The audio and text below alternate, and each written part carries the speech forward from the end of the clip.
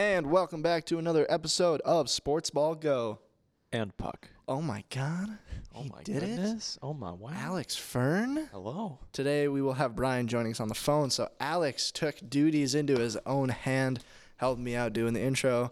Ladies and gentlemen, today is March 16th, I believe, Wednesday, approximately 14:89, 19:12, 3:51 in the afternoon. I'll have this posted for you guys tonight.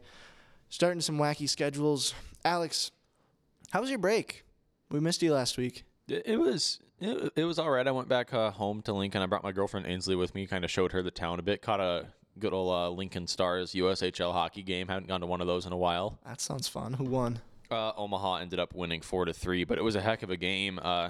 Couple of fantastic saves by one Caden Mbarikos, Colorado College commit.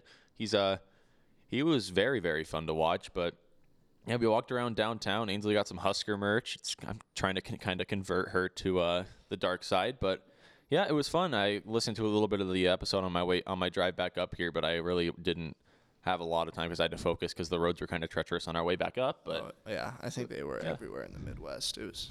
I'm getting new glasses too. I heard you guys were going to try to call me during my eye appointment, but I'm getting some new glasses here, hopefully pretty soon. So yeah, we were tempted to just kind of call you and surprise you just to get a couple ideas for what you're thinking about the bracket. We are talking more of that today because now we actually have the full bracket. I have it in hand. We won't go over too much of the entire bracket. I will say a couple teams when we get to it.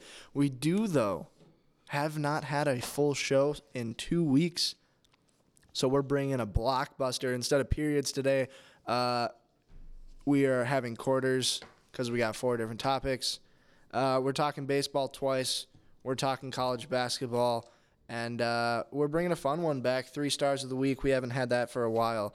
So getting into today's show, Alex, you got something to say again? We got a little bit of breaking news from the St. Cloud State athletics side of things. Head coach of the women's hockey program, Steve McDonald, has been relieved of his duties. That's the second firing that's happened in St. Cloud State athletics today, along with head coach Dave Reimer of the men's basketball program. Across the table from you, we haven't even introed him yet, and we're almost trying to get him ready for the show. Kyle. Yeah, I'm here. I'm kicking glad. it. Nice. Little side note, I am now the only member who has been present for every single show in Sports Ball Go and Puck history. That is accurate. Just thought of that off the spot there. I wasn't in one New Year's because I was in Arizona. Alex wasn't in last week, and Brian's not in this week. Yeah, spoiler alert, Brian's not here, so. I did. Yeah, Brian, we will be calling him over the phone. We'll see if he answers because he is the basketball genius out of the 4 of us. We want to get his input on a couple of things.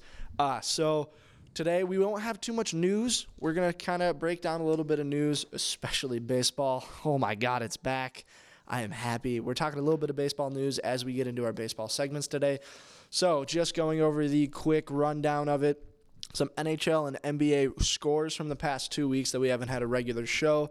The Winnipeg Jets upset the Vegas Golden Knights in a 7-3 upset. Again, it was a great upset. Kyle Connor had 3 points. He had a goal, 2 assists in the game. Sabres also had an upset of their own against somebody who was, for some reason, not on my sheet, in a 5-2 finish.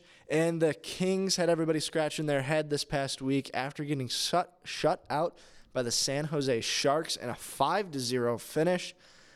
In some NBA news, in the past week, we've had 2 players score 60 points in a game. One of them was Minnesota-owned Karl Anthony Towns against the Spurs, 60 points, and 149-139 finish. And the next 60-point game was Kyrie Irving. He shot 60 points himself in a 150-108 win over the Magic. And the Suns, being the Suns, whooped the Lakers 140-111. Sorry to mention that one, Alex. Not really. And finally, the Nuggets and the Warriors battled out in the past week in a good defensive brawl, ending in 113-102 finish, favoring the Warriors. That is it for recap for scores. Next, we're going to go into our first quarter with a little bit of a breakdown with NCAA basketball.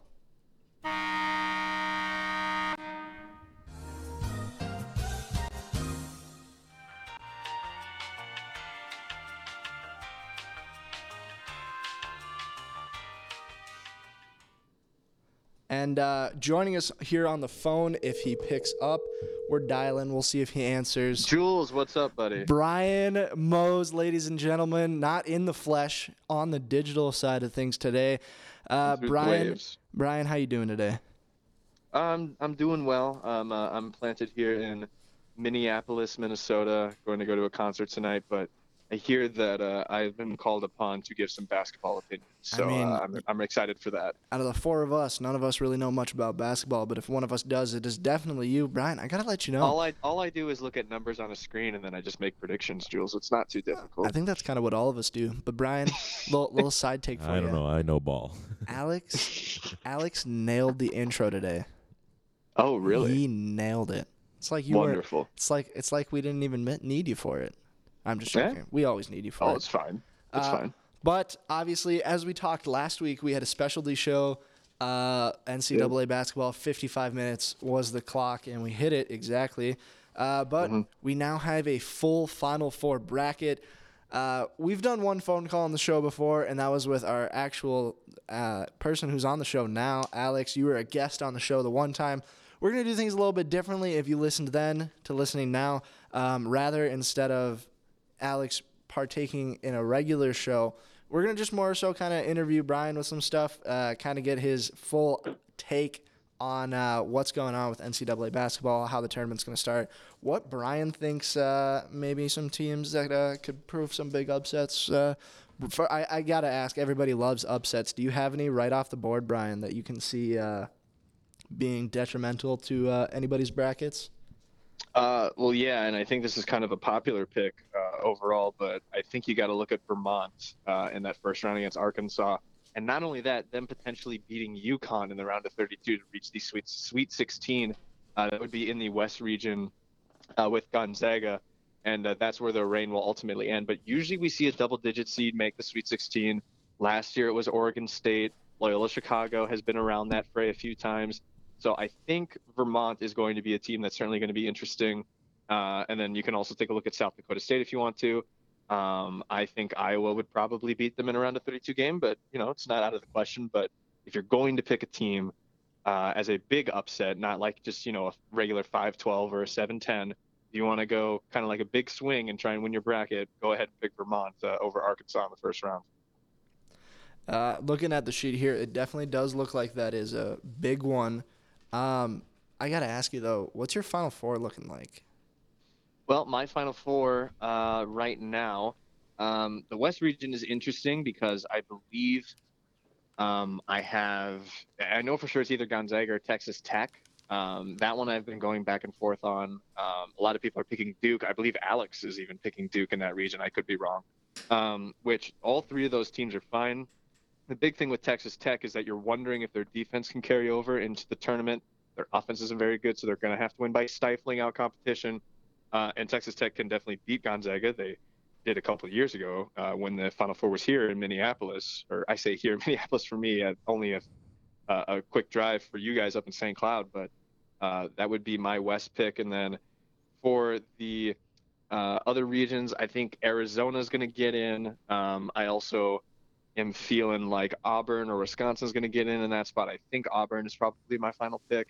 And then either Kentucky or UCLA, and I'm guessing Kentucky will get in to round out that Final Four. So I've got 6 teams right now, but if I had to, make declaratives with what my gut is saying, it's probably Arizona, Auburn, Gonzaga, and Kentucky. Although the bracket that I might have submitted to you guys might be different because my answer just keeps changing this year. There doesn't seem to be like a clear-cut number 1 team this year like there have been in past. So it's going to be a tough bracket.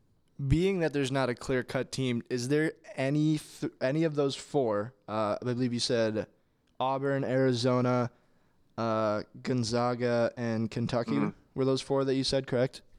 Yeah, probably the ones I'd be most confident in. Do you see any of those 4, even just, thinking 25% all the way around the board, are any of those like etching to a 30% you want to pick them to win?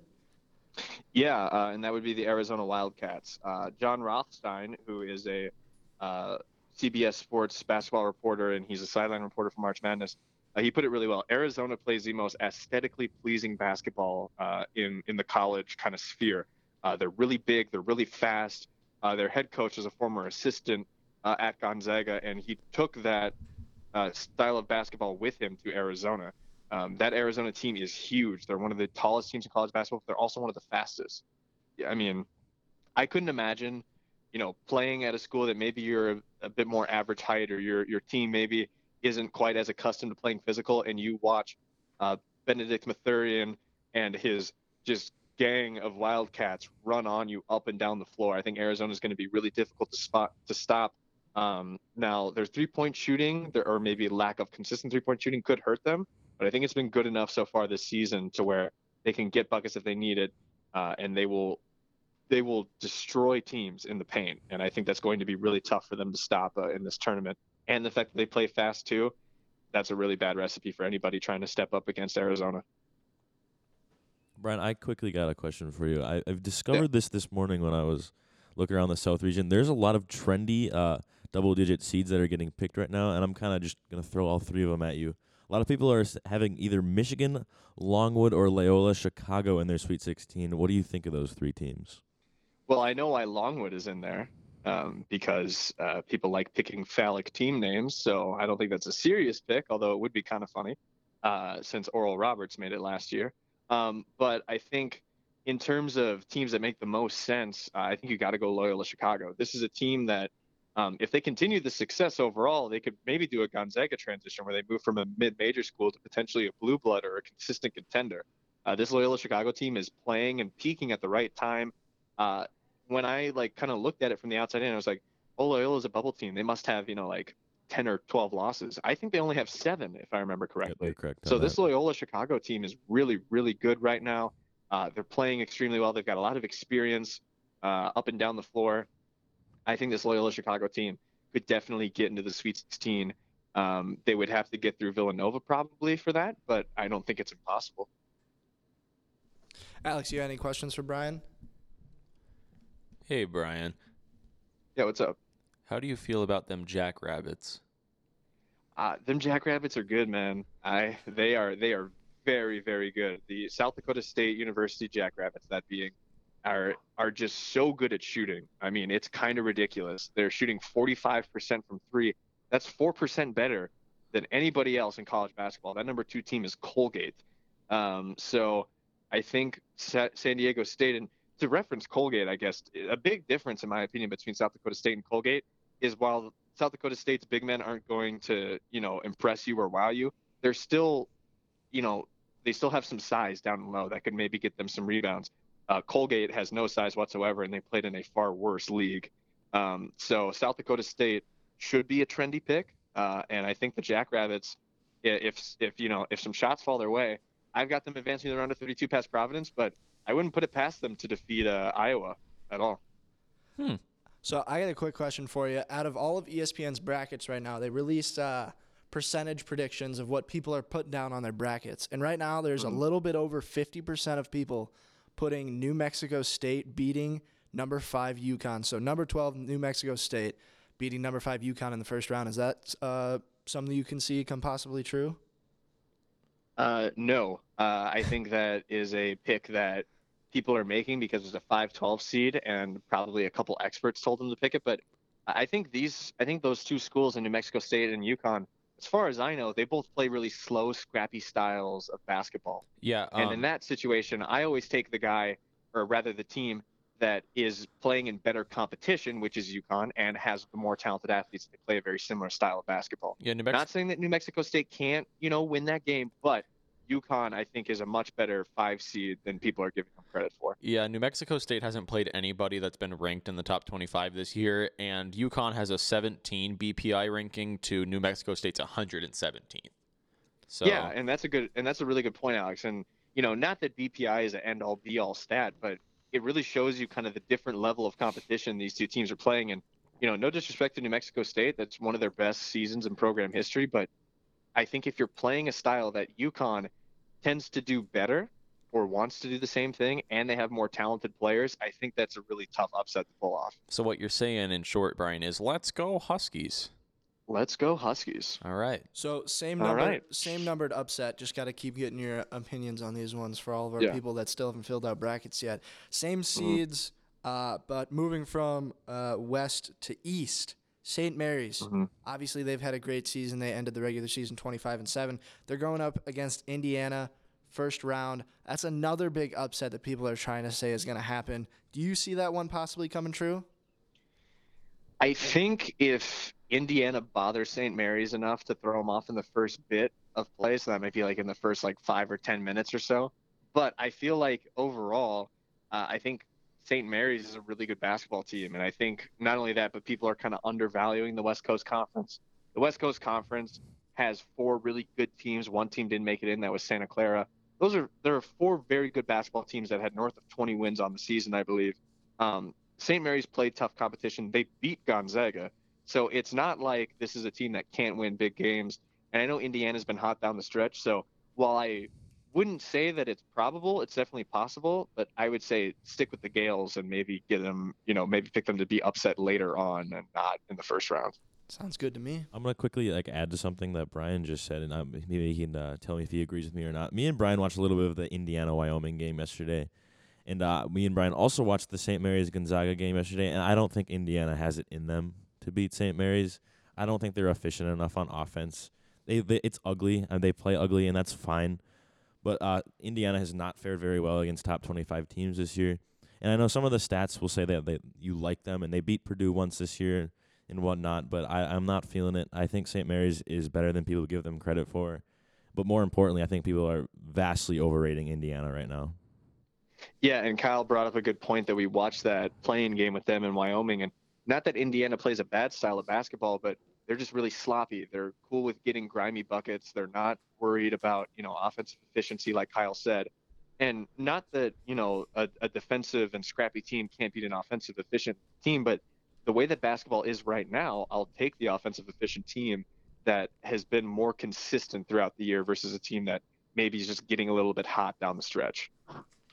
So I got one more final question for you, and then we'll let you go. Okay. Enjoy your night with your buddies and go enjoy a concert. If you had to pick one team, let's say you were playing in this tournament, who cares what team you play on?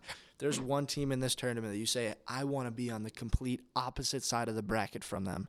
If I have to face them, I don't want to see them until it comes down to the last game of the tournament. Who would that team end up being? Well, not to recycle answers, but that has to be Arizona for me. I wouldn't want to defend Arizona at all. They're big, they're menacing, they're extremely fast. The way that they play offense it almost gives you like a headache if you're trying to defend it. And they use very similar post moves kind of every possession. They do this one move where a center, sticks his butt out, gets inside position, knocks a guy completely off of defensive positioning in the post, and he just gets the easy inside entry pass, and they can scoop it up for a bucket. I mean, Arizona is an extremely good team. They're led by a good point guard, and they've got size, length, and speed all around the court. I would much rather wait to see them in New Orleans rather than a city like Madison or Portland, Oregon. I would much rather see them at the Final Four rather than a regional game, because Arizona is going to be a tough cookie. Awesome. Well, I think that is all from us here in the studio today. We miss you. We hope you have fun with your concert, and we'll see you later. But everybody else, we'll see you next week. Bye, Brian. Have Sounds a good good. night, Thanks Brian. for having me. Later, bud. Yeah. Later. Oh, I'm interested in the question that you asked Brian last. I think I kind of want to answer it, and I know maybe Alex wants to answer it about the team that scares you. I got a couple teams here. Go for it. The first team I'm looking at this bracket is Virginia Tech. I do not want to be anywhere near Virginia Tech right now. Virginia Tech is red hot. They started the season, I think, 2-7. Don't quote me on that. That's something I heard on a TV broadcast a while ago. But they just made it to. Did they win the ACC tournament? They won the ACC tournament. Duke. They killed Duke. It wasn't even close. And they're red hot right now. They shoot the ball very well. And I think especially for the teams that are looking to face them, like Purdue, I think Purdue should be very scared of that matchup. And another team I'd be worried about is Wisconsin. The stats don't like Wisconsin. Some of the numbers that have been generated, all these, I guess, what we like to call on the show, nerd statistics, don't like Wisconsin. So if I'm a team across from Wisconsin, I'm looking at them and saying, what's the deal with this team? Is this team actually good? And when you sit down and you start watching tapes of what Wisconsin is able to do when they're shooting the ball at least decently well, I don't want to play offense against a Wisconsin team. They're going to bully you. They're going to take lots of free throws. They're going to draw fouls, and they're going to play a physical game, and their starters are going to grind you out. Maybe Colgate beats them in the first round. Maybe that trendy pick is something I'm missing, but especially if I'm Auburn, Kansas, Iowa, South Dakota State, all in this Midwest region, I think I'd just rather have Colgate take care of Wisconsin so I don't have to deal with that problem and focus on the games that are easy to prepare for. Yeah, I mean, if I had to pick one in there, put it out there right now, they're going to be my bracket winner. It's happening. Kentucky. Dude, it's a mean team against top 25 teams. They haven't been amazing this year, but they still ball out. On average, they don't let teams score more than 70 points a game, 66.5 to be exact, and they're scoring almost 80 points per game on average. Conference this year, they were 14-4. Obviously, in sports, we all know conference play. The most important thing that anybody who plays sports has to know, conference play is when it matters most. Yeah, outside conference games, they can be a little bit important. But when you have those outside games, that just shows you how much more interconference games are important, especially when it comes down to championship games and big times when it comes up. BPI ranked this year, they're 3rd, and they're a 2 seed. Yep. So honestly, to me, this team, they've got the strength, they've got the shooting, they got the power, they got a little bit of good, they got some good defense. I think they could do it. Alex, who's the team you wouldn't want to play? Gonzaga. Why? That's a fair answer. Because they're the best basketball team in the country. Yeah, that's actually the best. I'm going to keep it short because they're a buzzsaw right now. I mean, I don't have them winning the tournament, but I want to stay as far away from those Bulldogs as possible at this point. That's all I really have to say on that topic. Who do you got winning your tournament?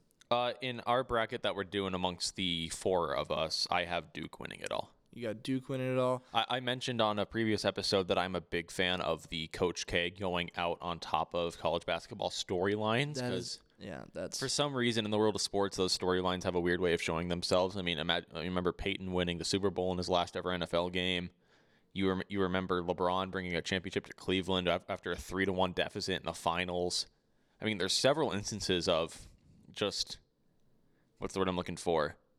Just, I guess, kind of fate working its way into sporting events. But one team that I am kind of on the lookout for that I think can make a pretty good decent run out of it. Actually, I'm going to give you 2. Number 1, I got Loyola of Chicago, because they always seem to come into this tournament and then they always win about 2 or 3 games, make it to the Sweet 16 or so.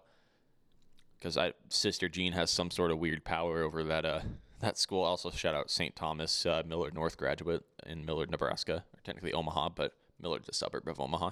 And then Brian said that he doesn't feel that South Dakota State can get a run at Iowa. I think South Dakota State could beat Iowa. Now, I have a very backwoods way of explaining this. So Charlie Easley, he's a kid that I went to high school with at Lincoln Pius X High School in Lincoln, Nebraska. In his career, he started his career at Nebraska, transferred to South Dakota State. In his career against Iowa, 4-0 against the Hawkeyes. So for some reason, that kid's scrappiness and his shooting always is way too much for those Fran McCaffrey-led Hawkeyes. But, I mean, I just can't wait to, sit down with you guys tomorrow, order food, and just watch basketball for 12 hours. Oh, it'll be fun, to say the least. I believe, is that wrapping up? I got something to say. I'm going to talk about my upset pick. This is not trendy by any means, and this is going against the grain of something Jules has said. I got Murray State beating Kentucky in the round of 32. Whoa. Murray State, the nerd stats love them, and this is the one team I'm buying. Their record backs it up. I will always be cautious to use some of these advanced statistics if the teams don't put it on the court, or vice versa, if a team performs on the court and the stats doesn't like them. Kind of my logic with Wisconsin this year. But Murray State this year, they're 30-2. They did not lose a single conference game. They went through their conference tournament fairly easily. They shoot well. I think they play fairly good defense. I think Kentucky will give them fits in that game. I'm not guaranteeing a Murray State victory in Kentucky. This is kind of me just feeling it out, just trying to test the waters a little bit, trying to avoid the trends, and taking my own little take on this one.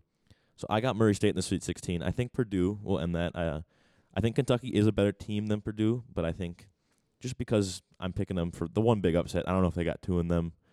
So if I call this one, I'll pat myself on the back. I'll pat you on the back too. If not, we'll move on, and I don't think anyone will be surprised. I guess, yeah, quick upsets. I got to throw mine out there. First round of 64.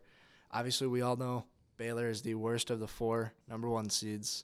You're saying a 16 is going to beat a 1. I'm going to say a 16 is going to beat a 1. It Whoa, happens okay. once every 4, Ever. 8. Once ever. It's once ever, right? Yeah, UMBC. 4 years ago. UMBC over Virginia. Yeah, Yep. 4 years ago, 2018, and it wasn't even The close. Retrievers. But I Wasn't think even this close. Baylor team is a team that people have either overhyped to the point where, obviously, they're 1 seed. Give them that. Big writer of Norfolk State there. BPI rank, they are still 7th, which for a 1 seed is terrible.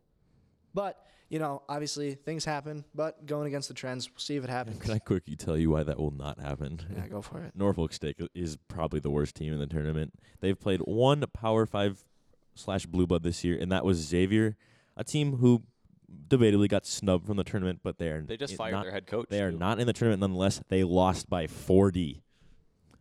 Listen, if Norfolk State shows up and they got their lucky socks on, they'll maybe lose by 20. But I'm expecting a 40-plus point blowout in this game. I'm going to say We'll bold see what prediction. happens. I'm excited to Norfolk see it. State loses by 45 points. Yeah.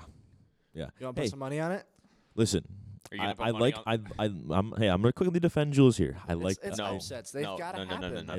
No. I like the picks. I like thinking outside the box. Some people are just filling out their brackets, picking the higher seeds, and they see the experts hyping up Chattanooga and Vermont and picking it.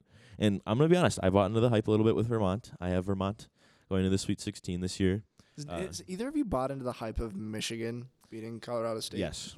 Yeah. Yes. Okay. This is I watched too much. Wait, have we figured out if Juwan Howard's coaching that game or not? He is. He coached. He He coached is. the Then Big they'll Ten. lose by 20. He coached the Big Ten tournament. I'm not a fan of how Colorado State, some of the numbers on them. What are they, the Rams? The Colorado State Rams? Yes. Yeah. So I don't know. Michigan's hot. It's Big Ten basketball. They're due for a rebound. Obviously, not guaranteeing this by anything, but I am going to guarantee Baylor beats Norfolk State. All right. But I'm not guaranteeing. Bold predictions anything is else. what the show's all about, anyways. Bold predictions. See gentlemen. what happens. Obviously, this is a bracket that, as Brian said before, brings a lot of confusion. Obviously, clearly, no cut winner will come out of this bracket unless somebody is hard set felt onto a team. We're going to go a quick break here. We're going to come back with quarter, not periods today, quarter number 2. Can I say one thing real quick? What do you got? Nebraska women's basketball is winning the chip this year. All right. Shout out we Alexis can Markowski. quickly. I don't know if you filled out our bracket, but I picked Iowa this year. Caitlin Clark. Go is really Hawkeyes! good. I'm Yeah. a massive Caitlin Clark fan. So Yeah. Who go is Hawkeyes! I don't. Yeah, I if hate Iowa, but she's something to watch. Yeah. She's amazing to So watch. that's my pick in that bracket. So good luck to the ladies. I know you guys don't get the spotlight, but We'll bring some women's Yeah, stuff congratulations next to week everyone who made the show. tournament. Good luck, guys. Shout out Alexis Markowski, Good Big luck, Ten freshman of the year. ladies. Good luck, ladies. Good luck, Thank you. ladies. All right, we're going to go a quick break here, and we will be back with quarter number 2.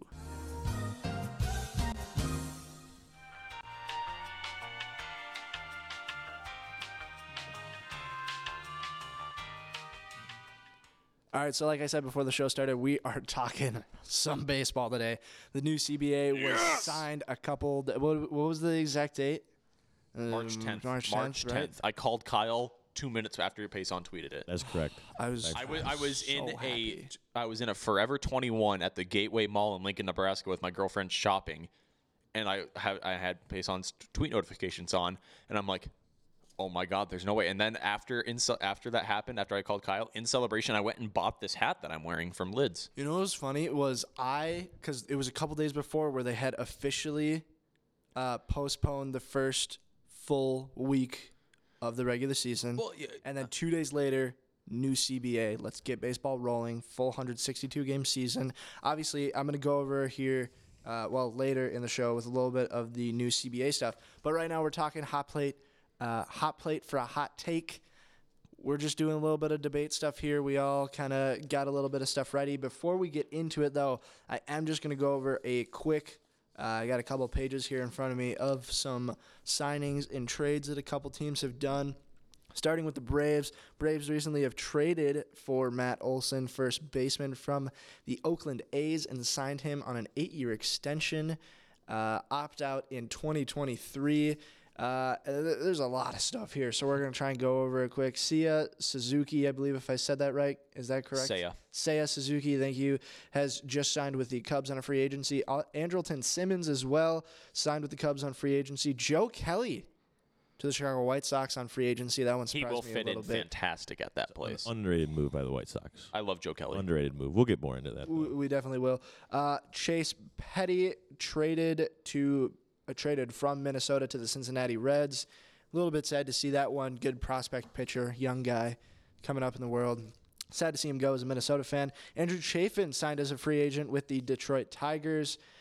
Justin Verlander signed with the Astros as a free agent for 1 year. Kurt Suzuki signed with the LA Angels as a free agent for 1 year.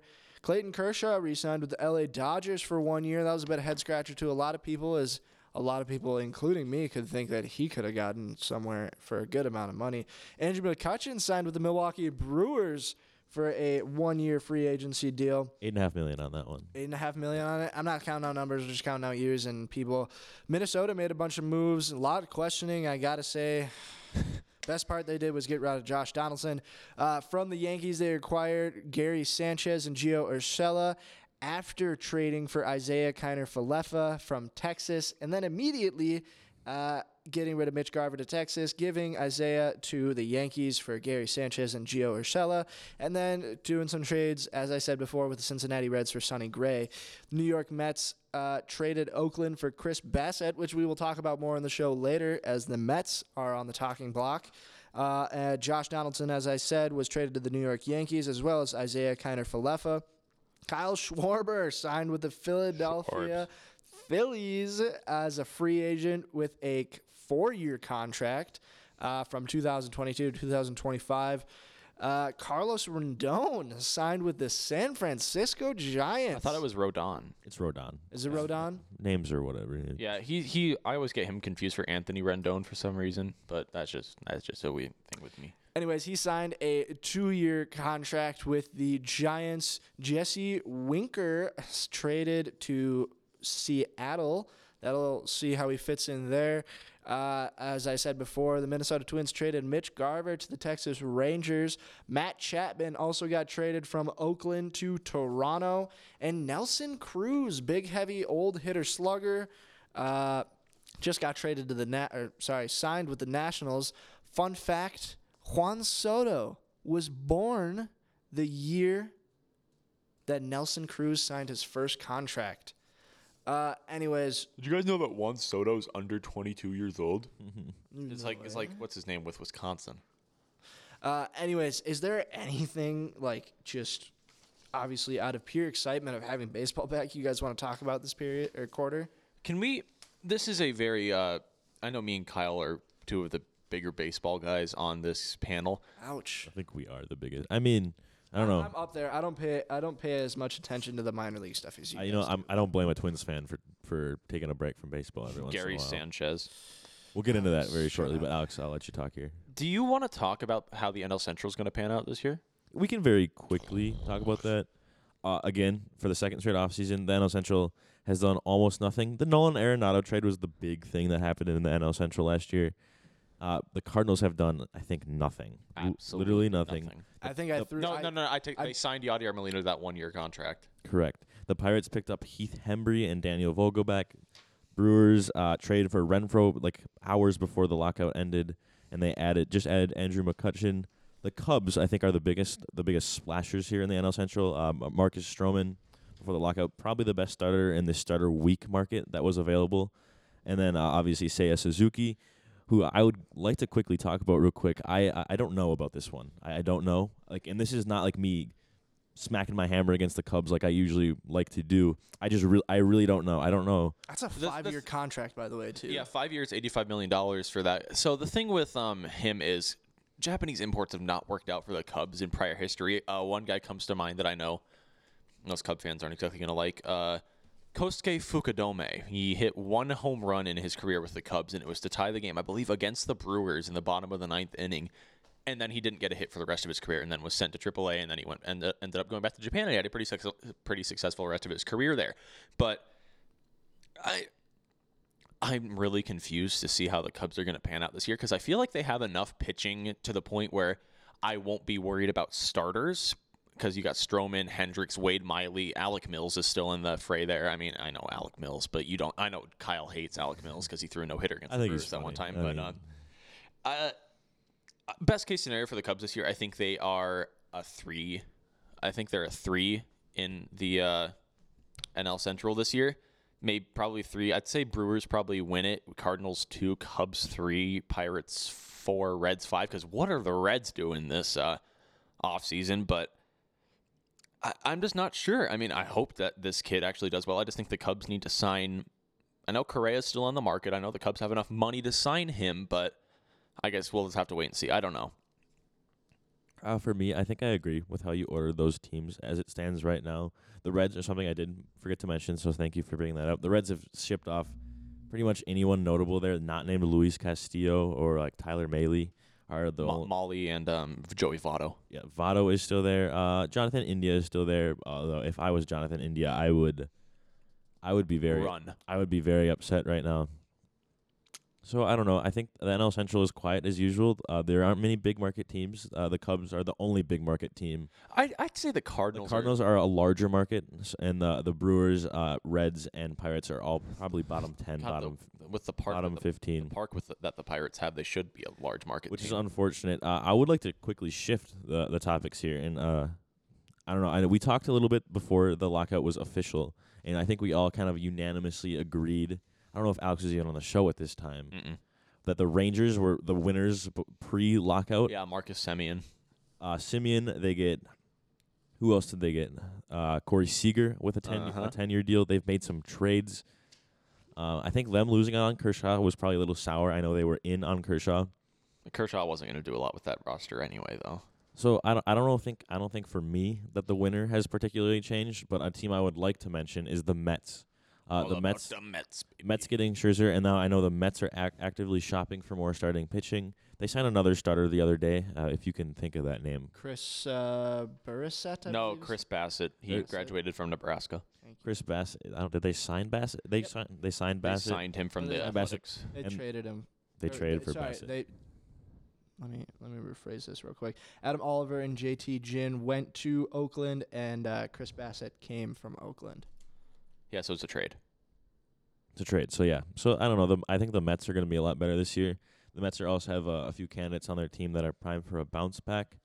So, I think people should be looking at them. And, you can sit there and say lol Mets all you want. And you can. The Mets have a hell of a pitcher. You can laugh at the Mets. But I'm looking at the Mets right now, and I'm seeing a team where I'm like, no matter how, cursed or whatever is in the air here in the Big Apple, whatever it is, this team, it'd be tragic if they underperformed. It'd be like historically bad. The thing is, we say that win like 90 games. We say that every year, and then they somehow continue to underperform. I mean, and dude, just looking at their starting 5 alone: Trevor Williams, Carlos Carrasco, Tajon Walker, Max Scherzer, Jacob deGrom. Trevor Williams sucks. He's their 5th starting pitcher. Yeah, but he's a bullpen arm at best. I watched him on the Cubs for 80 games last year. I wanted to rip my hair out every single time he pitched. Let me keep going here. I mean, not every team is going to have the best starting 5 possible. At most, you have an ace and 2 good secondary starters. We'll get to this. 4th and 5th are hot and cold. We'll get to this. Or a lot more cold. But I'm looking at this, and I see 2 aces on this roster card. Yeah, we'll see. We're going to talk about this in passage. The Mets won 77 games. Yeah, they won 77 games last year. I'm looking for a 13-win improvement at least. So 90 games for Kyle? Well, I said at least. I'm fully expecting Francisco Lindor to come back. Some of the analytics say that he'll bounce back, and plus this is Francisco Lindor. He's arguably before the discussion before last season was Francisco Lindor is the best shortstop in baseball. I'm not on that train anymore, but he will bounce back. Pete Alonso is still very good. You still have pieces like Jeff McNeil, Michael Conforto. The bullpen is a little shaky, but they'll find arms out there. They're kind of due for something like that. And I know their division is tough. The Braves are good. The Marlins are getting better. The Nationals have convinced themselves they can compete along with the Phillies. So all those teams are kind of in it. This isn't like an NL Central easy breeze by division or the AL Central. Central divisions kind of just suck. I'll throw that out there very, very quickly. But all they have to do is win 90 games. And when you have Max Scherzer and Jacob deGrom pitching, 40% of your games, if you don't win 90 games, that's a damn shame. I mean, and even just looking at the rest of their depth chart, obviously going to the right side of their depth chart is nothing beautiful. But right now, if you look at their predicted opening day lineup, you got deGrom starting, Seth Lugo at relief pitcher, Edwin Diaz closing, James McCann behind the plate, Pete Alonso at first, Robinson Cano at second, Eduardo Escobar at third, Francisco Lindor at short, Mark Canna, thank you, in left field, Sterling Marte in center, Brandon Nimmo, thank you, and at right, and Dominic Smith DHing. Which is I mentioned Jeff McNeil earlier, and Jeff McNeil currently does not have a job on this team.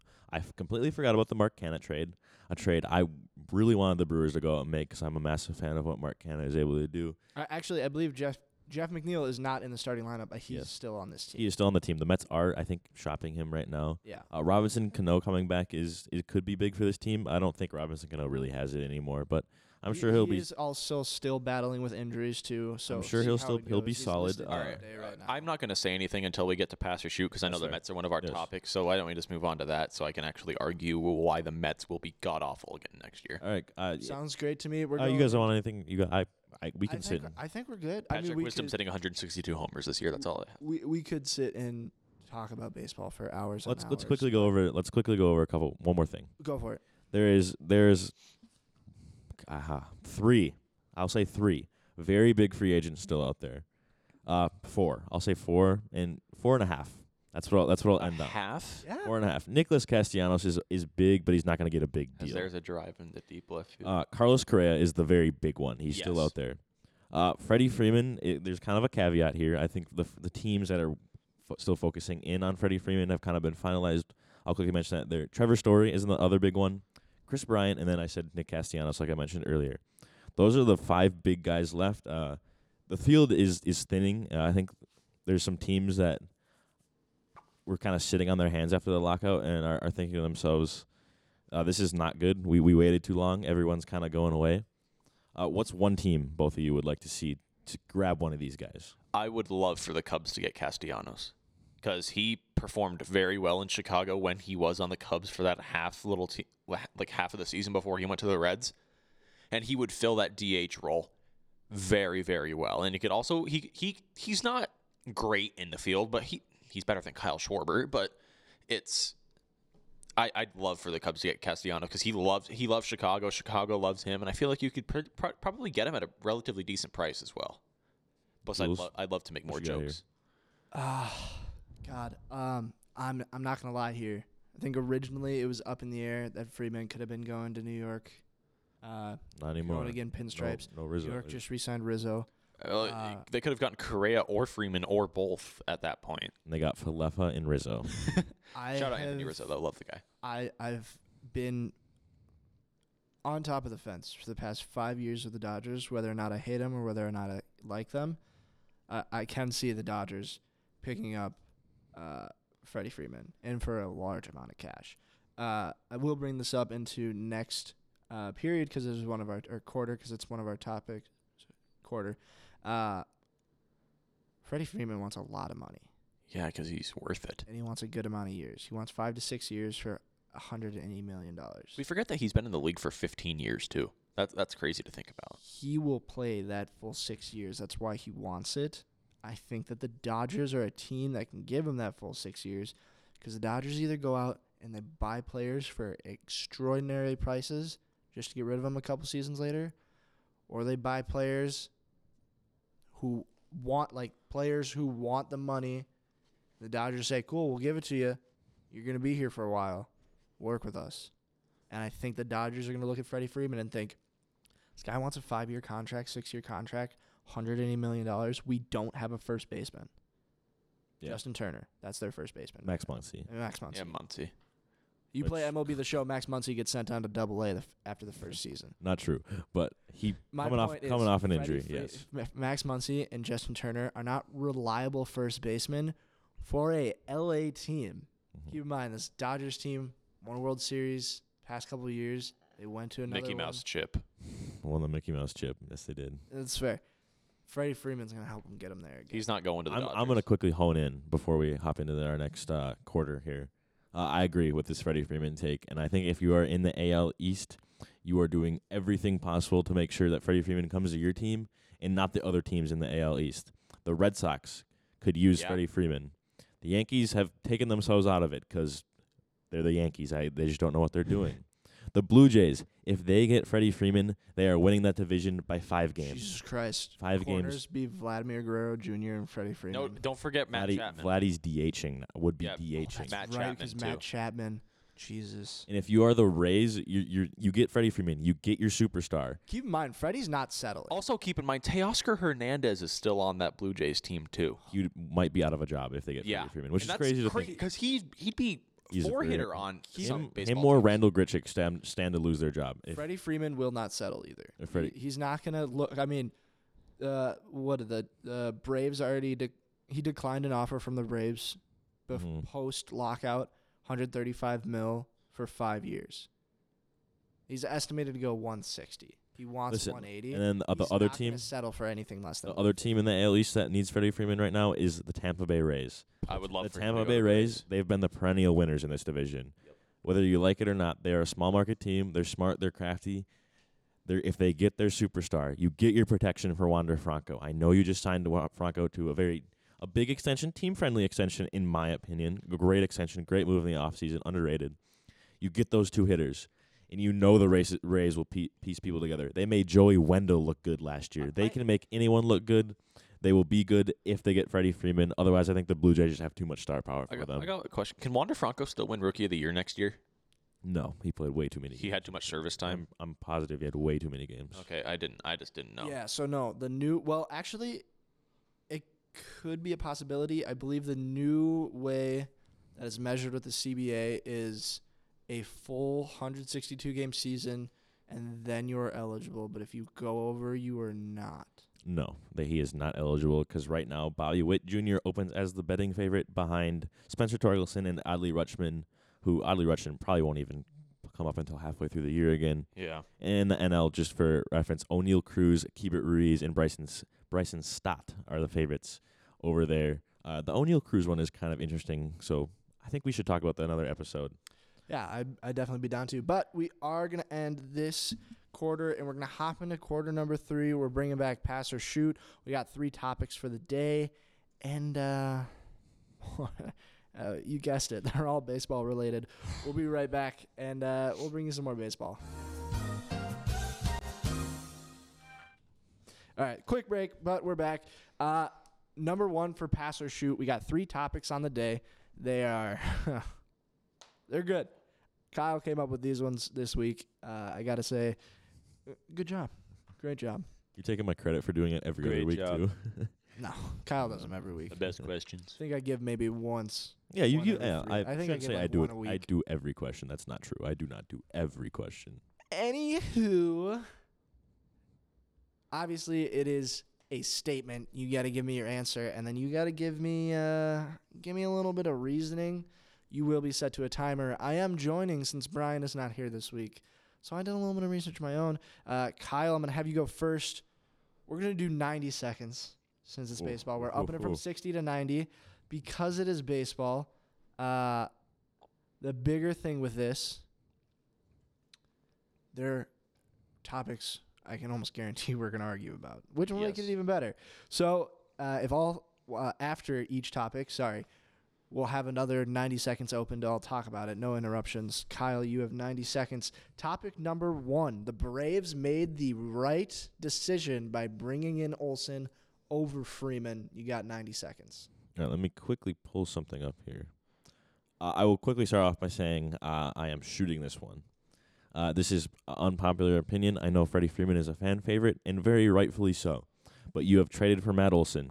He is 27 years old. He has won 2 gold gloves.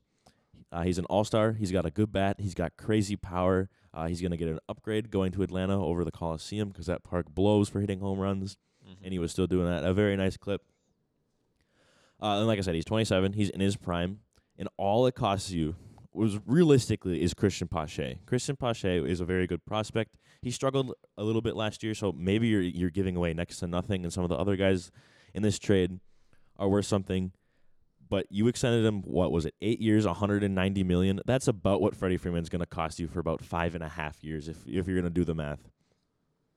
So you are getting basically 3.5 years extra for a first baseman who is going to be slightly worse than Freeman.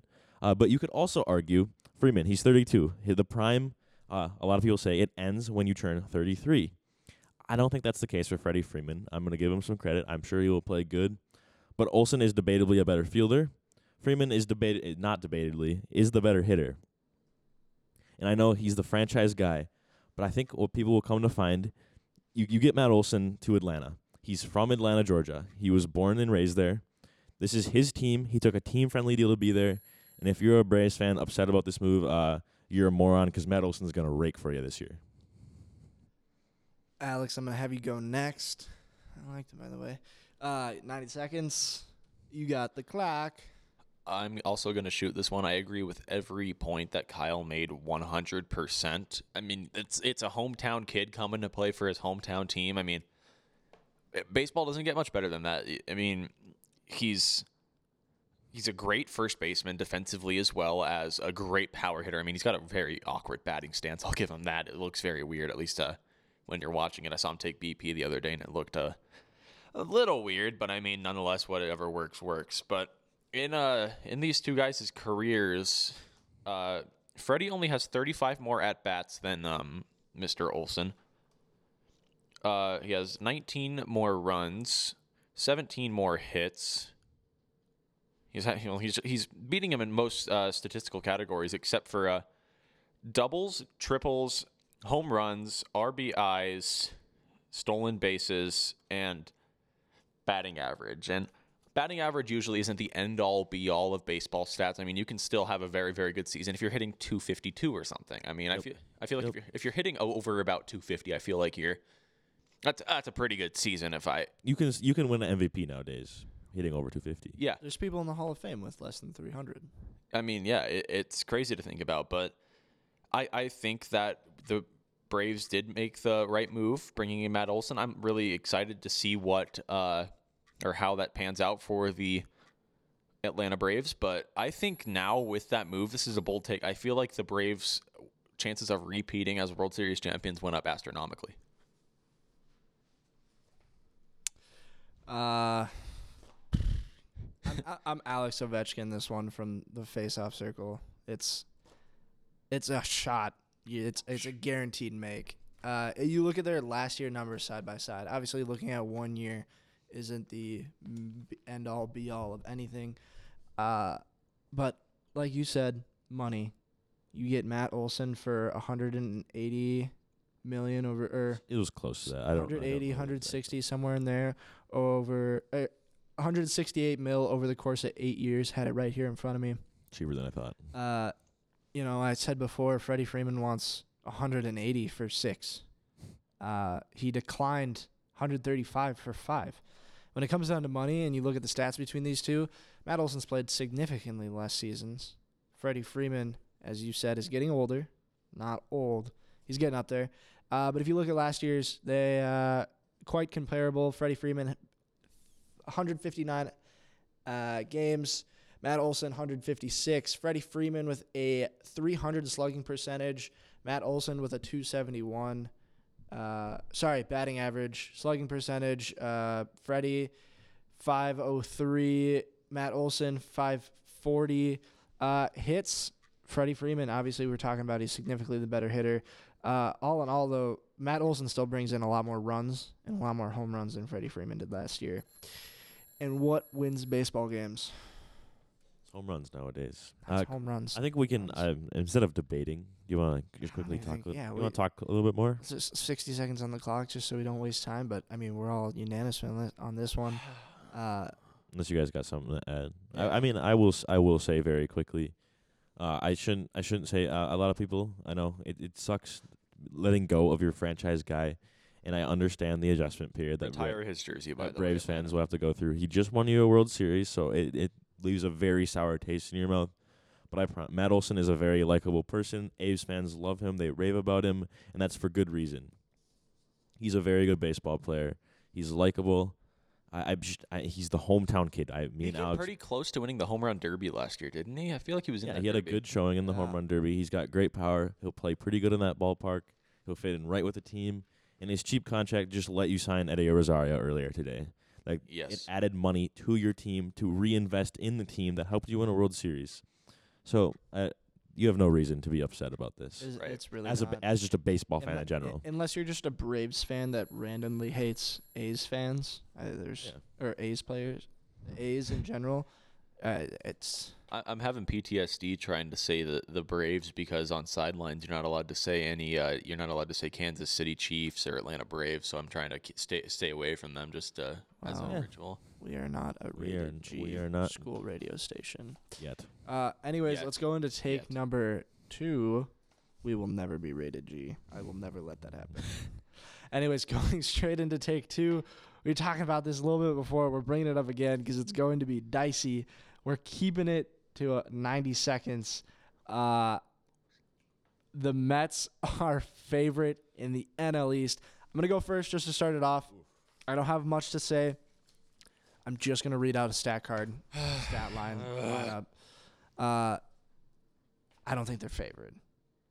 I think they're good for a third or second place finish. I think they could make a push for first, solely based off of their starting pitchers. Obviously, Tijon Walker is not amazing. He's hurt. He's not going to be amazing this year.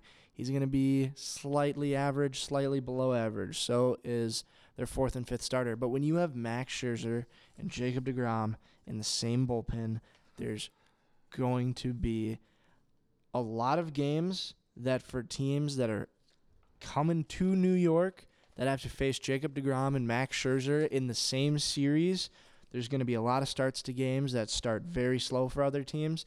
And looking at this Mets lineup, I think, I guess I haven't even looked into how they've played in the past, but if the Mets can somehow figure out how to start games on a high note this year, I think they can figure out a way to win games, but I think they have to get ahead of it early, and that's the only way I can see them winning games. Obviously, big polar bear Pete was a great hitter 2 years ago, kind of slowed down a little bit last year. If a little bit of something that can come back again, that's another big thing that helps this team out a lot. But I really don't think they're favorites. I think they're good. I think they're good for a second place finish. Shocking to see him at third. I think it'd be shocking to see him at first. That's all I got to say for it. Who do we got speaking order? Kyle, you 90 seconds. I got no numbers. I got no stats. I have brought common sense to the table today. So I'm going to flat out say it.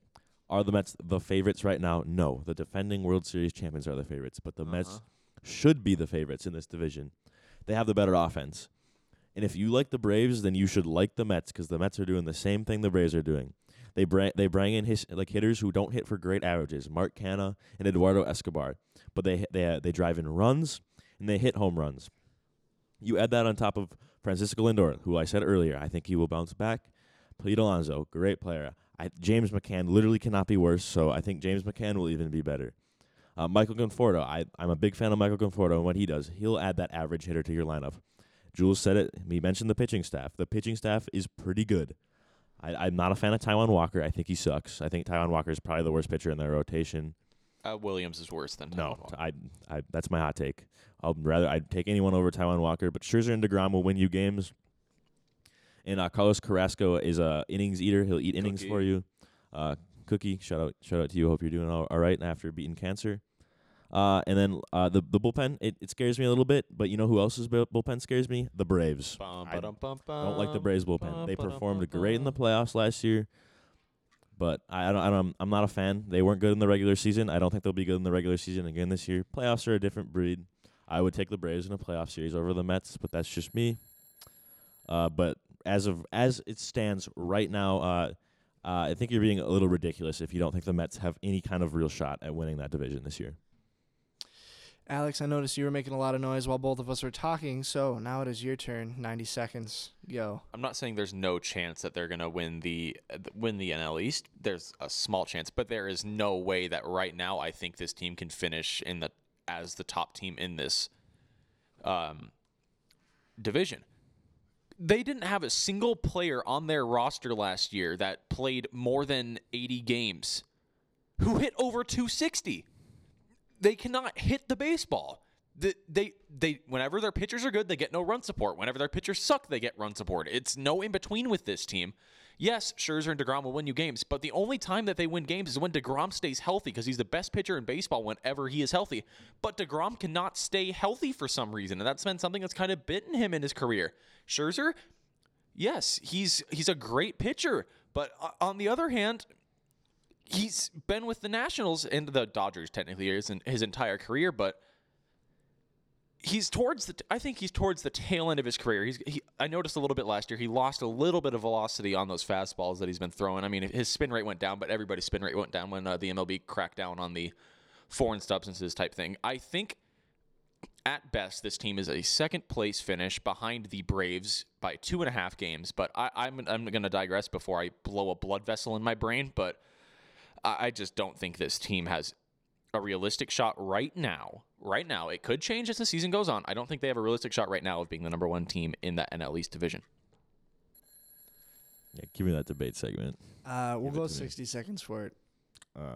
Very quickly. I don't know where this narrative of Jacob deGrom is already always hurt has come from. This is his first time being injured in like a while last year. I know, like he's thrown almost 200 innings. Except for last year in the last 5 years. I mean, have people forgotten his 2018 season? He threw 217 innings, 1.7 ERA. That's great. And guess what? He's been just as good ever since. He comes close to the 200 inning mark almost every year since then, except for last year. And he still threw 140 innings last year. That's great. That's all I want from him. He's really, really, really good. I don't know. Sure, the 2020 season and 2021 season, he didn't throw many innings. That's fine. The thing. Let me just say something real quick. The thing that yes, maybe I was a little bit laxative on the full he's always hurt situation. The thing with me is the Mets cannot give their starting pitchers run support, and that's just been something that's bugged them that entire franchise's career.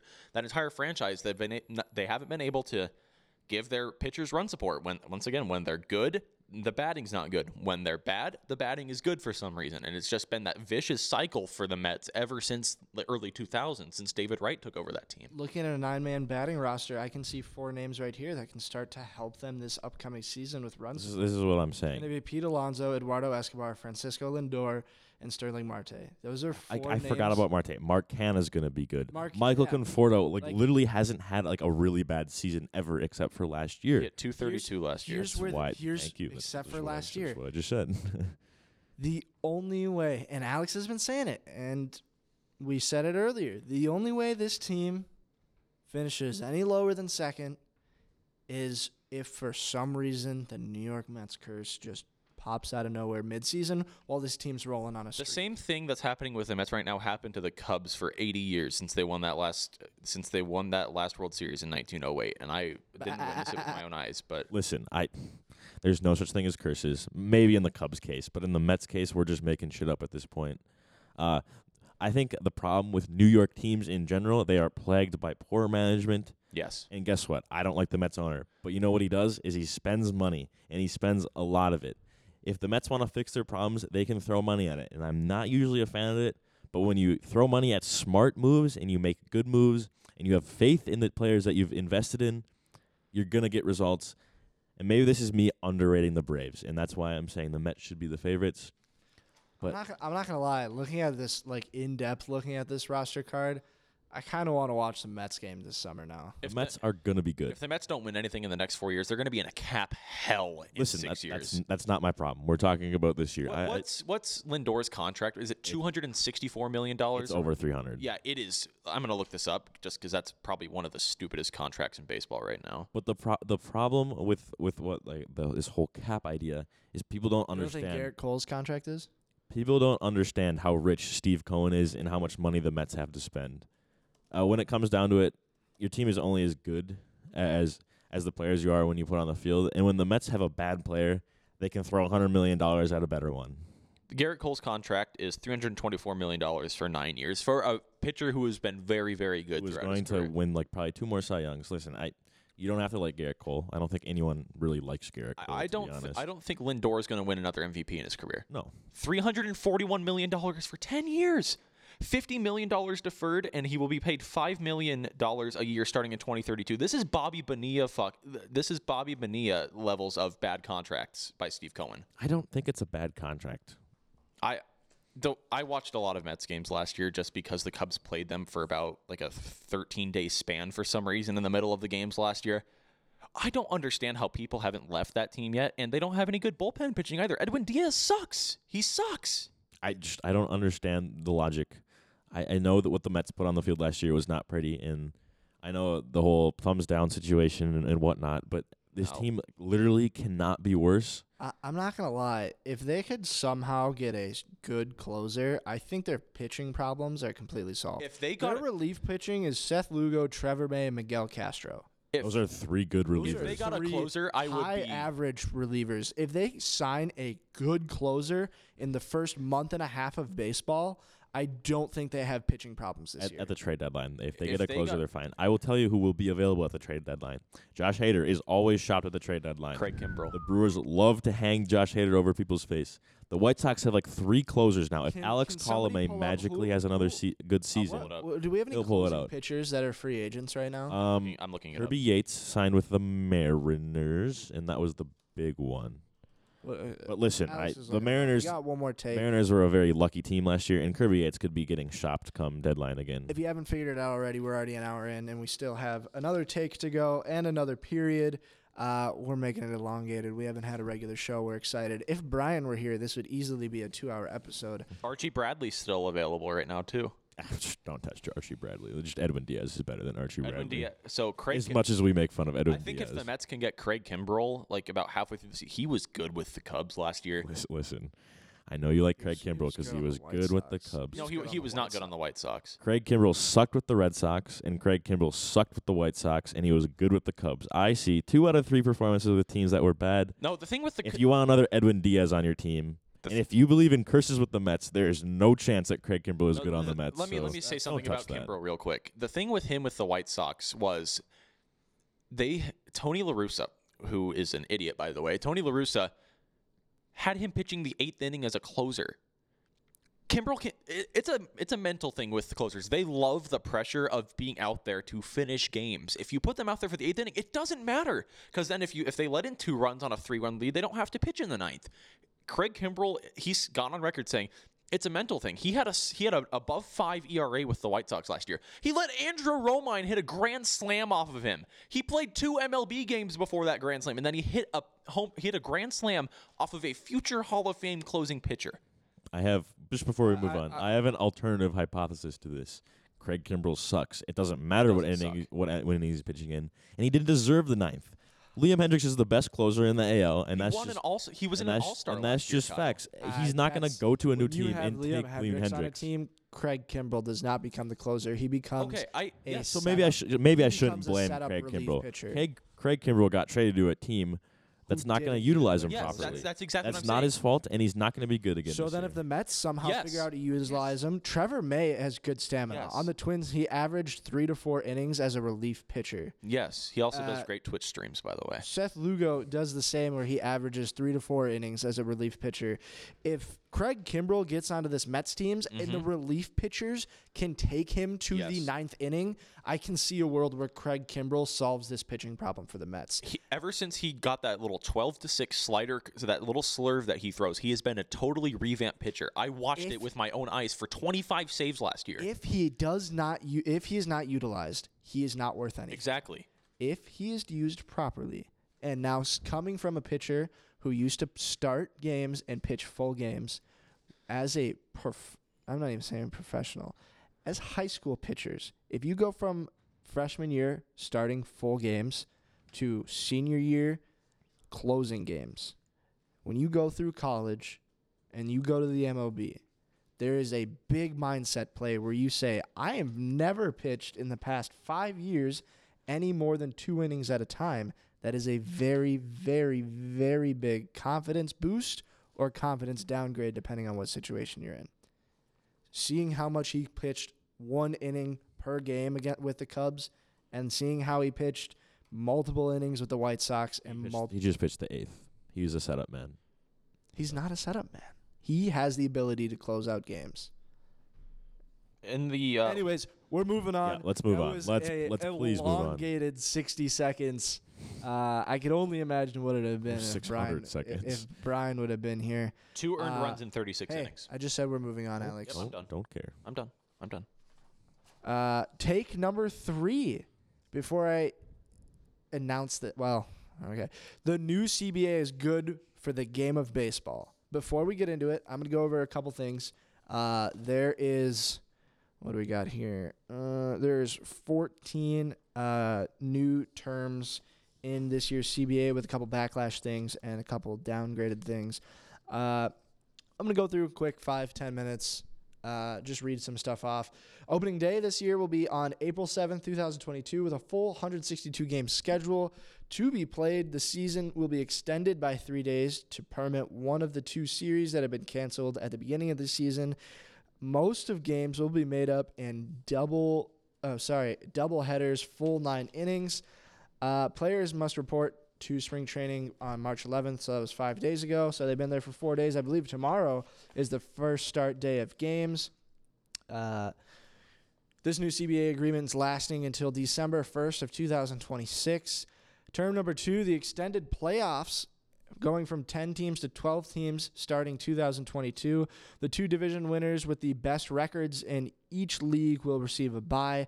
The 3rd division winner with the highest seed in the first round and the wild card team with the best record of the next.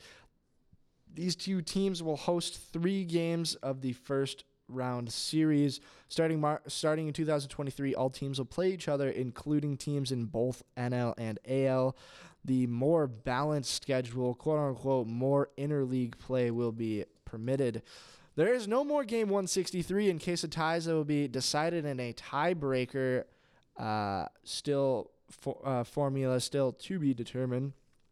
And playing with some new rule changes, the universal designated hitter will be used in both AL and NL starting this year.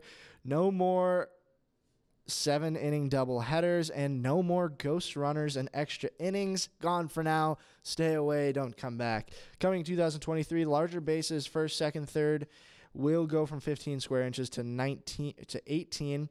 And a ban of defensive shifts. Teams will have 2 infielders mandatory on each side of second base. For some minor league news with the new CBA in 2022 and ongoing, the MLB and teams are required to provide housing for AAA, AA, and single A players. As well, minimum wage for these players has been raised. Arbitration bonuses. For the first time, players who are not eligible for arbitration may receive bonuses based on their performance throughout the year. Bonus pool only adding to $50 million. Now, bonus schedules for the fun awards and everything have been raised. Not in a ton, but those are big-name players anyways. Another term, pension benefits. Pension benefits for retired players will be increased, and medical benefits for current players under their plan are improved at starting this year. And something that obviously the league couldn't live without, their fun drug program will be coming back this year. Obviously not a fun look for the league if everybody in the league is hitting home runs because they're all juiced up. A couple quote-unquote hidden gems, says the MLB, in this year is sponsor patches on helmets and shirts. Salary arbitration agreements are now granted 1 year of contracts. There must be an agreement. There's no more hearings for arbitration. They are previously not guaranteed, and now they are. And lastly, trade deadline is still unset, but a deadline date between July 28th and August 3rd will be met.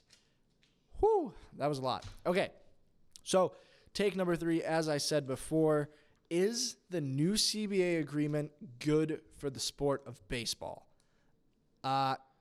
Alex, you have 60 seconds on the clock. Go. So the question is it good for the game of baseball? Yes. Well, yes, because now we are playing baseball thanks to this new CBA. So that's probably the good question. That's probably that's probably the best answer I can probably give you. But are we going to probably have another lockout by December 1st of 2026? Yeah. Probably. I mean, the players will always continue to want more, and the owners will always continue to want more, and that's just going to continue until we all cease to exist. But I'm just excited to have baseball back. I know me and Kyle are ecstatic to be able to watch Cubs-Brewers games on April 7th, but I haven't been able to ramble over the points of the CBA. It's a bunch of language that I don't really understand because it's just a bunch of It's a lot of numbers. yeah, Big confusing words. Yeah, it's a lot of stuff going on, but I think that since we are playing baseball this year and we are getting a full 162 game season, that by that definition alone, it is good for the game of baseball, and that's basically going to be my entire point. I don't know if you guys disagree with that or not, but I digress. Kyle, you got 60 seconds. Everything Alex just said is very true. I'm not too worried about having the lockout in 5 years or whatever. That's more of a line you'll cross when you get there. There's 5 years for them to extend this contract agreement. That's unlikely, probably, but it could happen. I like the new rule changes. They didn't fumble any of these, especially the universal DH. I have been probably the biggest proponent for this for quite a while. I hate pitchers hitting, and even more, I hate pitchers running bases. This prevents that. Pitchers can pitch, and if they still want to hit, they can be pinch hit by their managers, and that's fine by me. The shift rules and the whole thing where the MLB has a year to propose new rule changes, that's good for me. There's nothing in here that I really dislike. The money for minor league players could be higher, and I know that was something that the MLB wasn't willing to budge on, but overall, this is good for the game of baseball.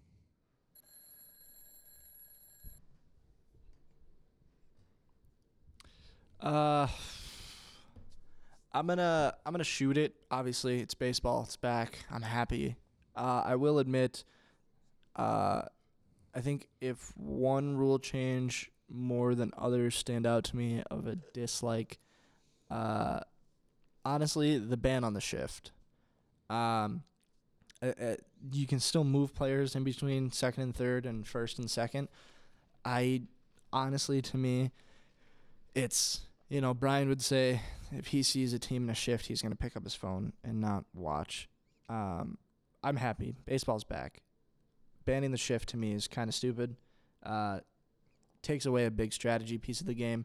On top of universal DHing as well. I'm 50-50 on that.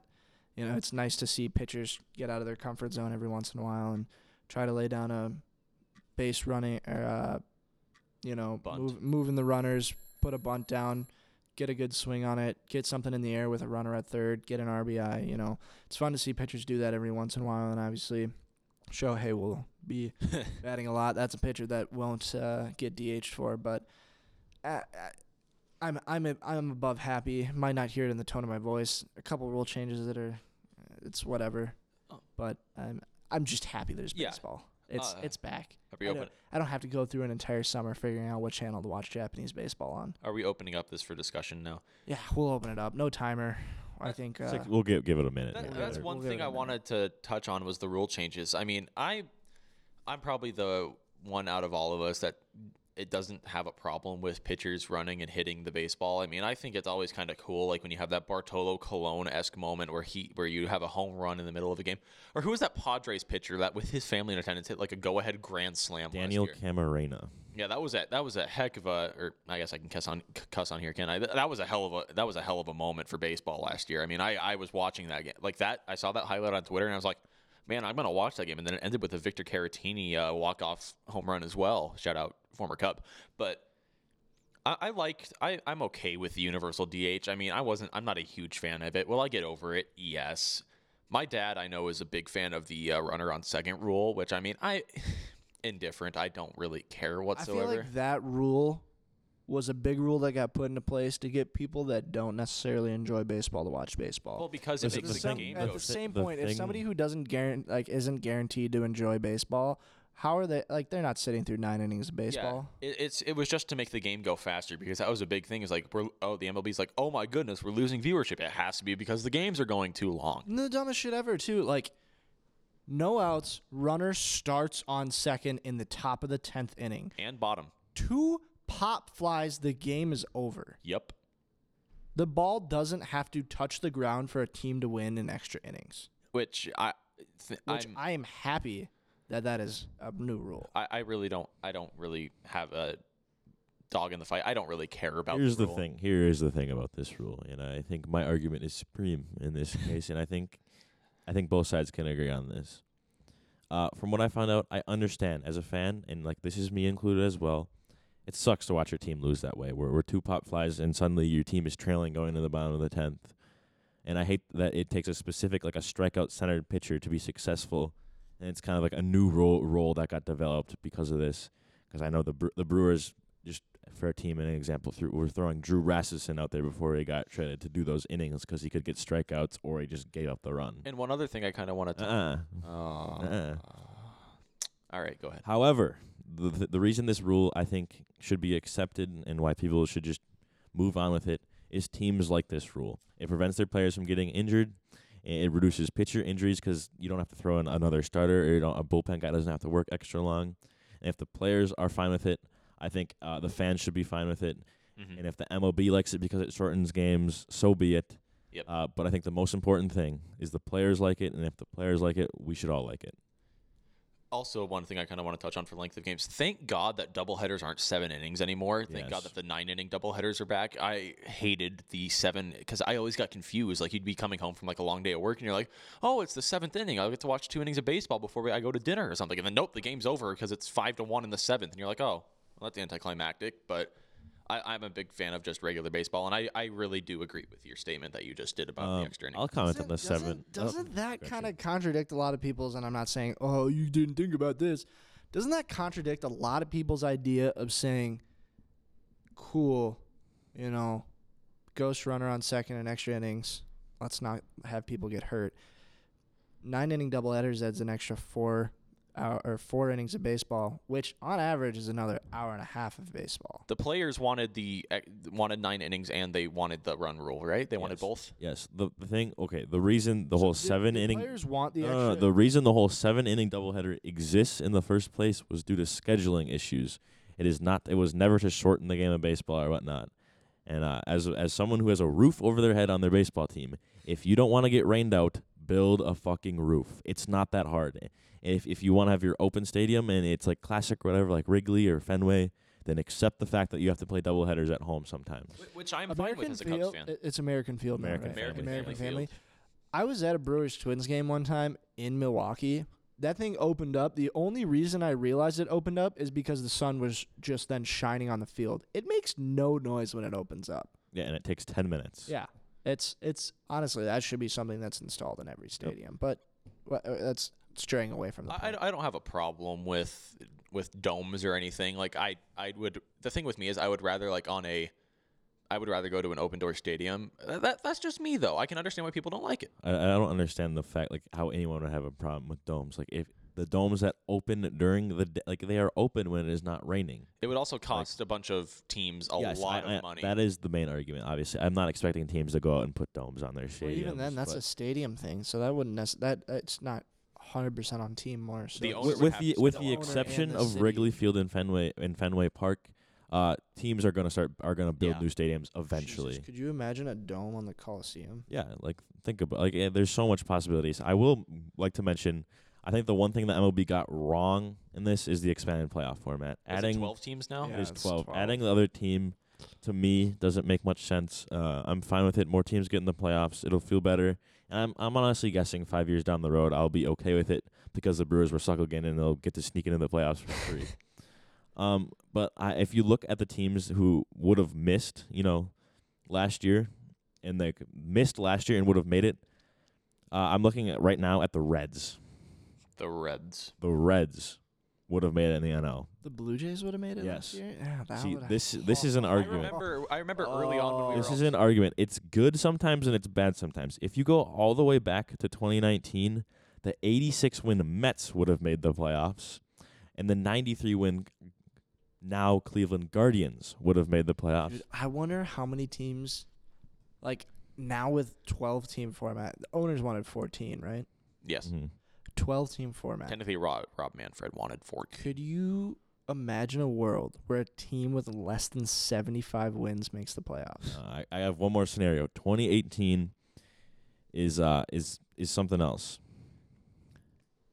The Cubs obviously would have made it from the NL Central. I'm trying to remember who was on that 2018. The Brewers would have made it, and the Cardinals would have made it. Was that the Game 163 year? Yes. Okay.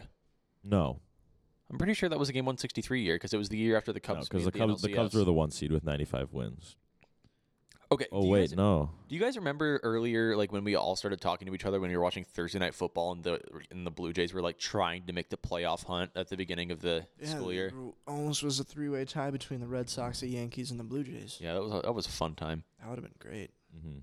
That would have been really funny, actually. And then we didn't even get a Game 163. Got sad. And now there won't be any more Game 163s. That is another thing I mentioned. I think when Alex had brought this up to me earlier today, and my initial thought was like, "Oh, that's a bummer." But like I said, it's an extra game. It's an extra game for guys to get hurt. And the fact that games weren't decided by a tiebreaker. If you look back at I think the last game 163 was that Brewers Cubs one in 2018. You were right on that, by the way. I don't think it changes a lot because technically that year with the new rules, the Cubs would have just finished ahead of the Brewers and the game 163 would have been played. So instead of a wild card, the Cubs would have been the number 1 seed in the NL. It was kind of silly because the Brewers and Cubs were playing each other for the number 1 seed in the NL because somehow the NL Central was good that year. So yeah, listen, I don't think that's probably a very extreme scenario where the game 163 makes more sense. Mm-hmm. But I don't know. Like I said, 5 years down the road, I don't think I'll care. Baseball's back. That's all that matters. Yep, exactly. Guess who's back? Okay, we are going to move on to quarter number 4. It's going to be extremely short, very sweet, very simple. We'll be back here in just uno minuto, por favor.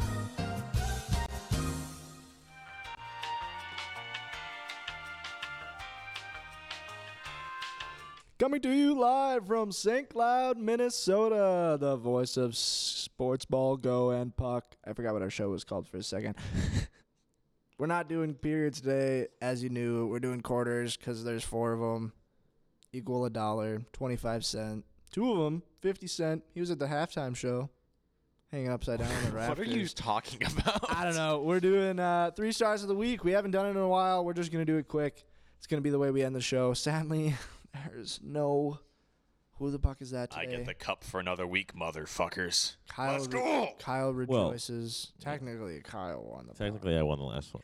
Technically, Kyle won the last Upon a technicality. Come on. On a technicality, Kyle. I will say, I brought that cup with me to Lincoln, Did you and drink out of it? I washed it. Did you drink out of And then it? I drank red Kool-Aid out of it.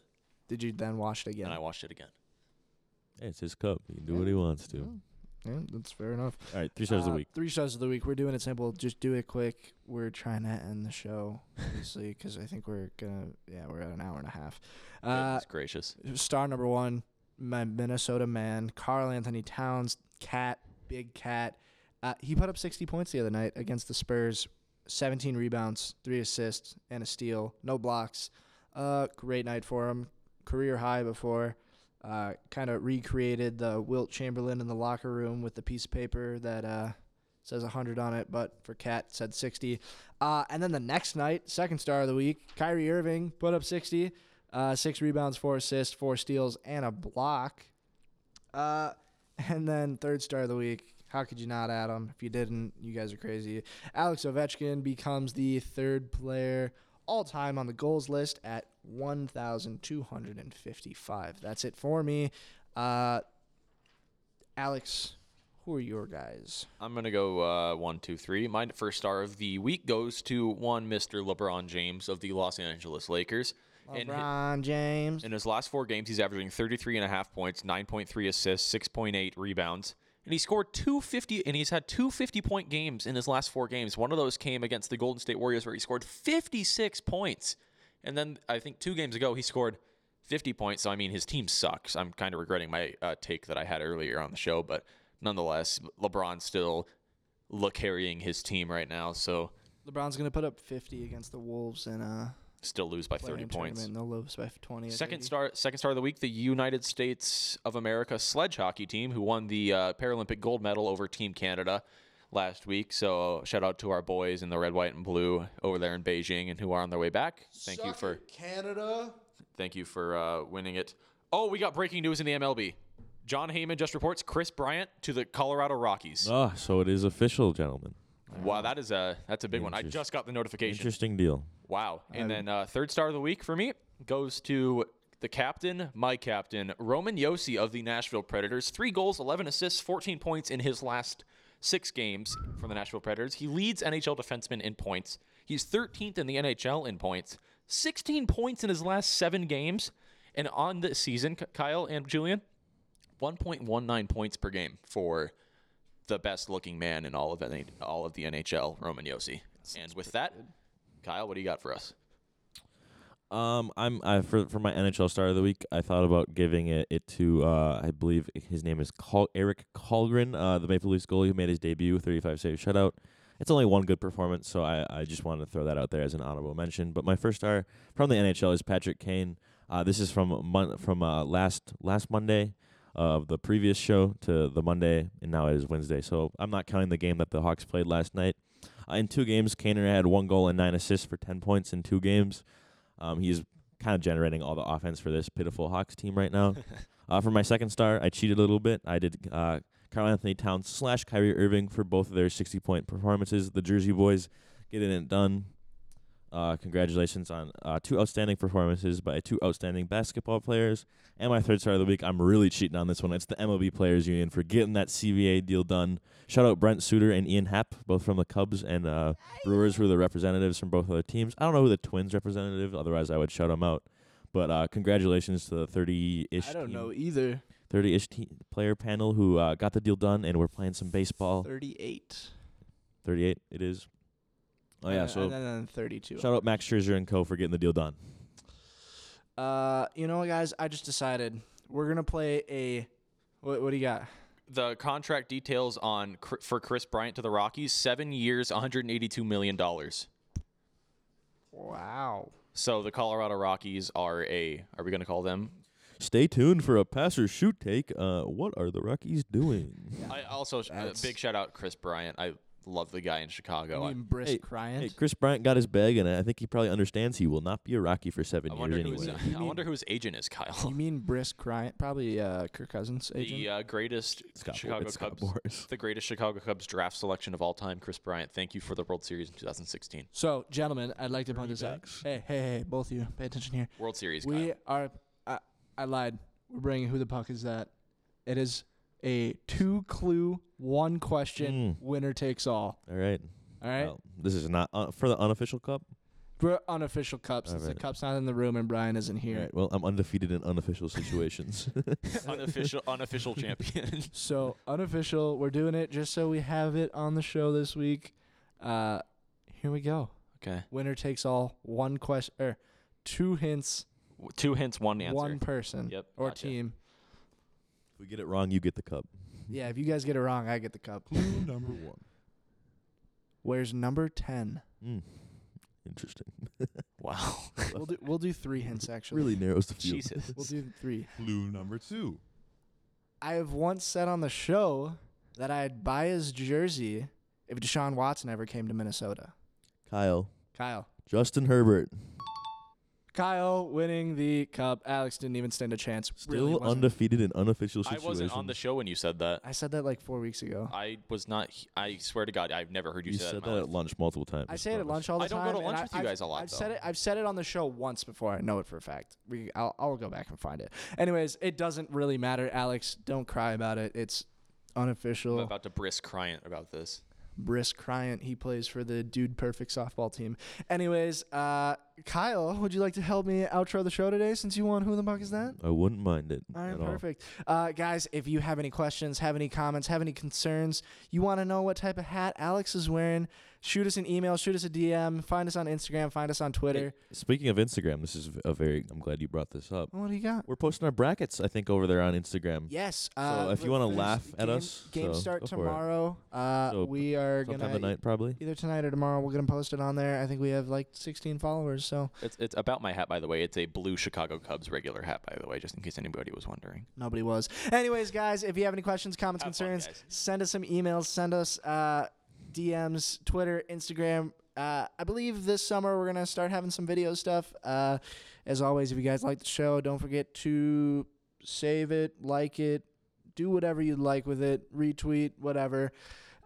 Link tree in bio. Guys, thanks for tuning in to another episode of St. Cloud's finest Sports Ball Go. And puck.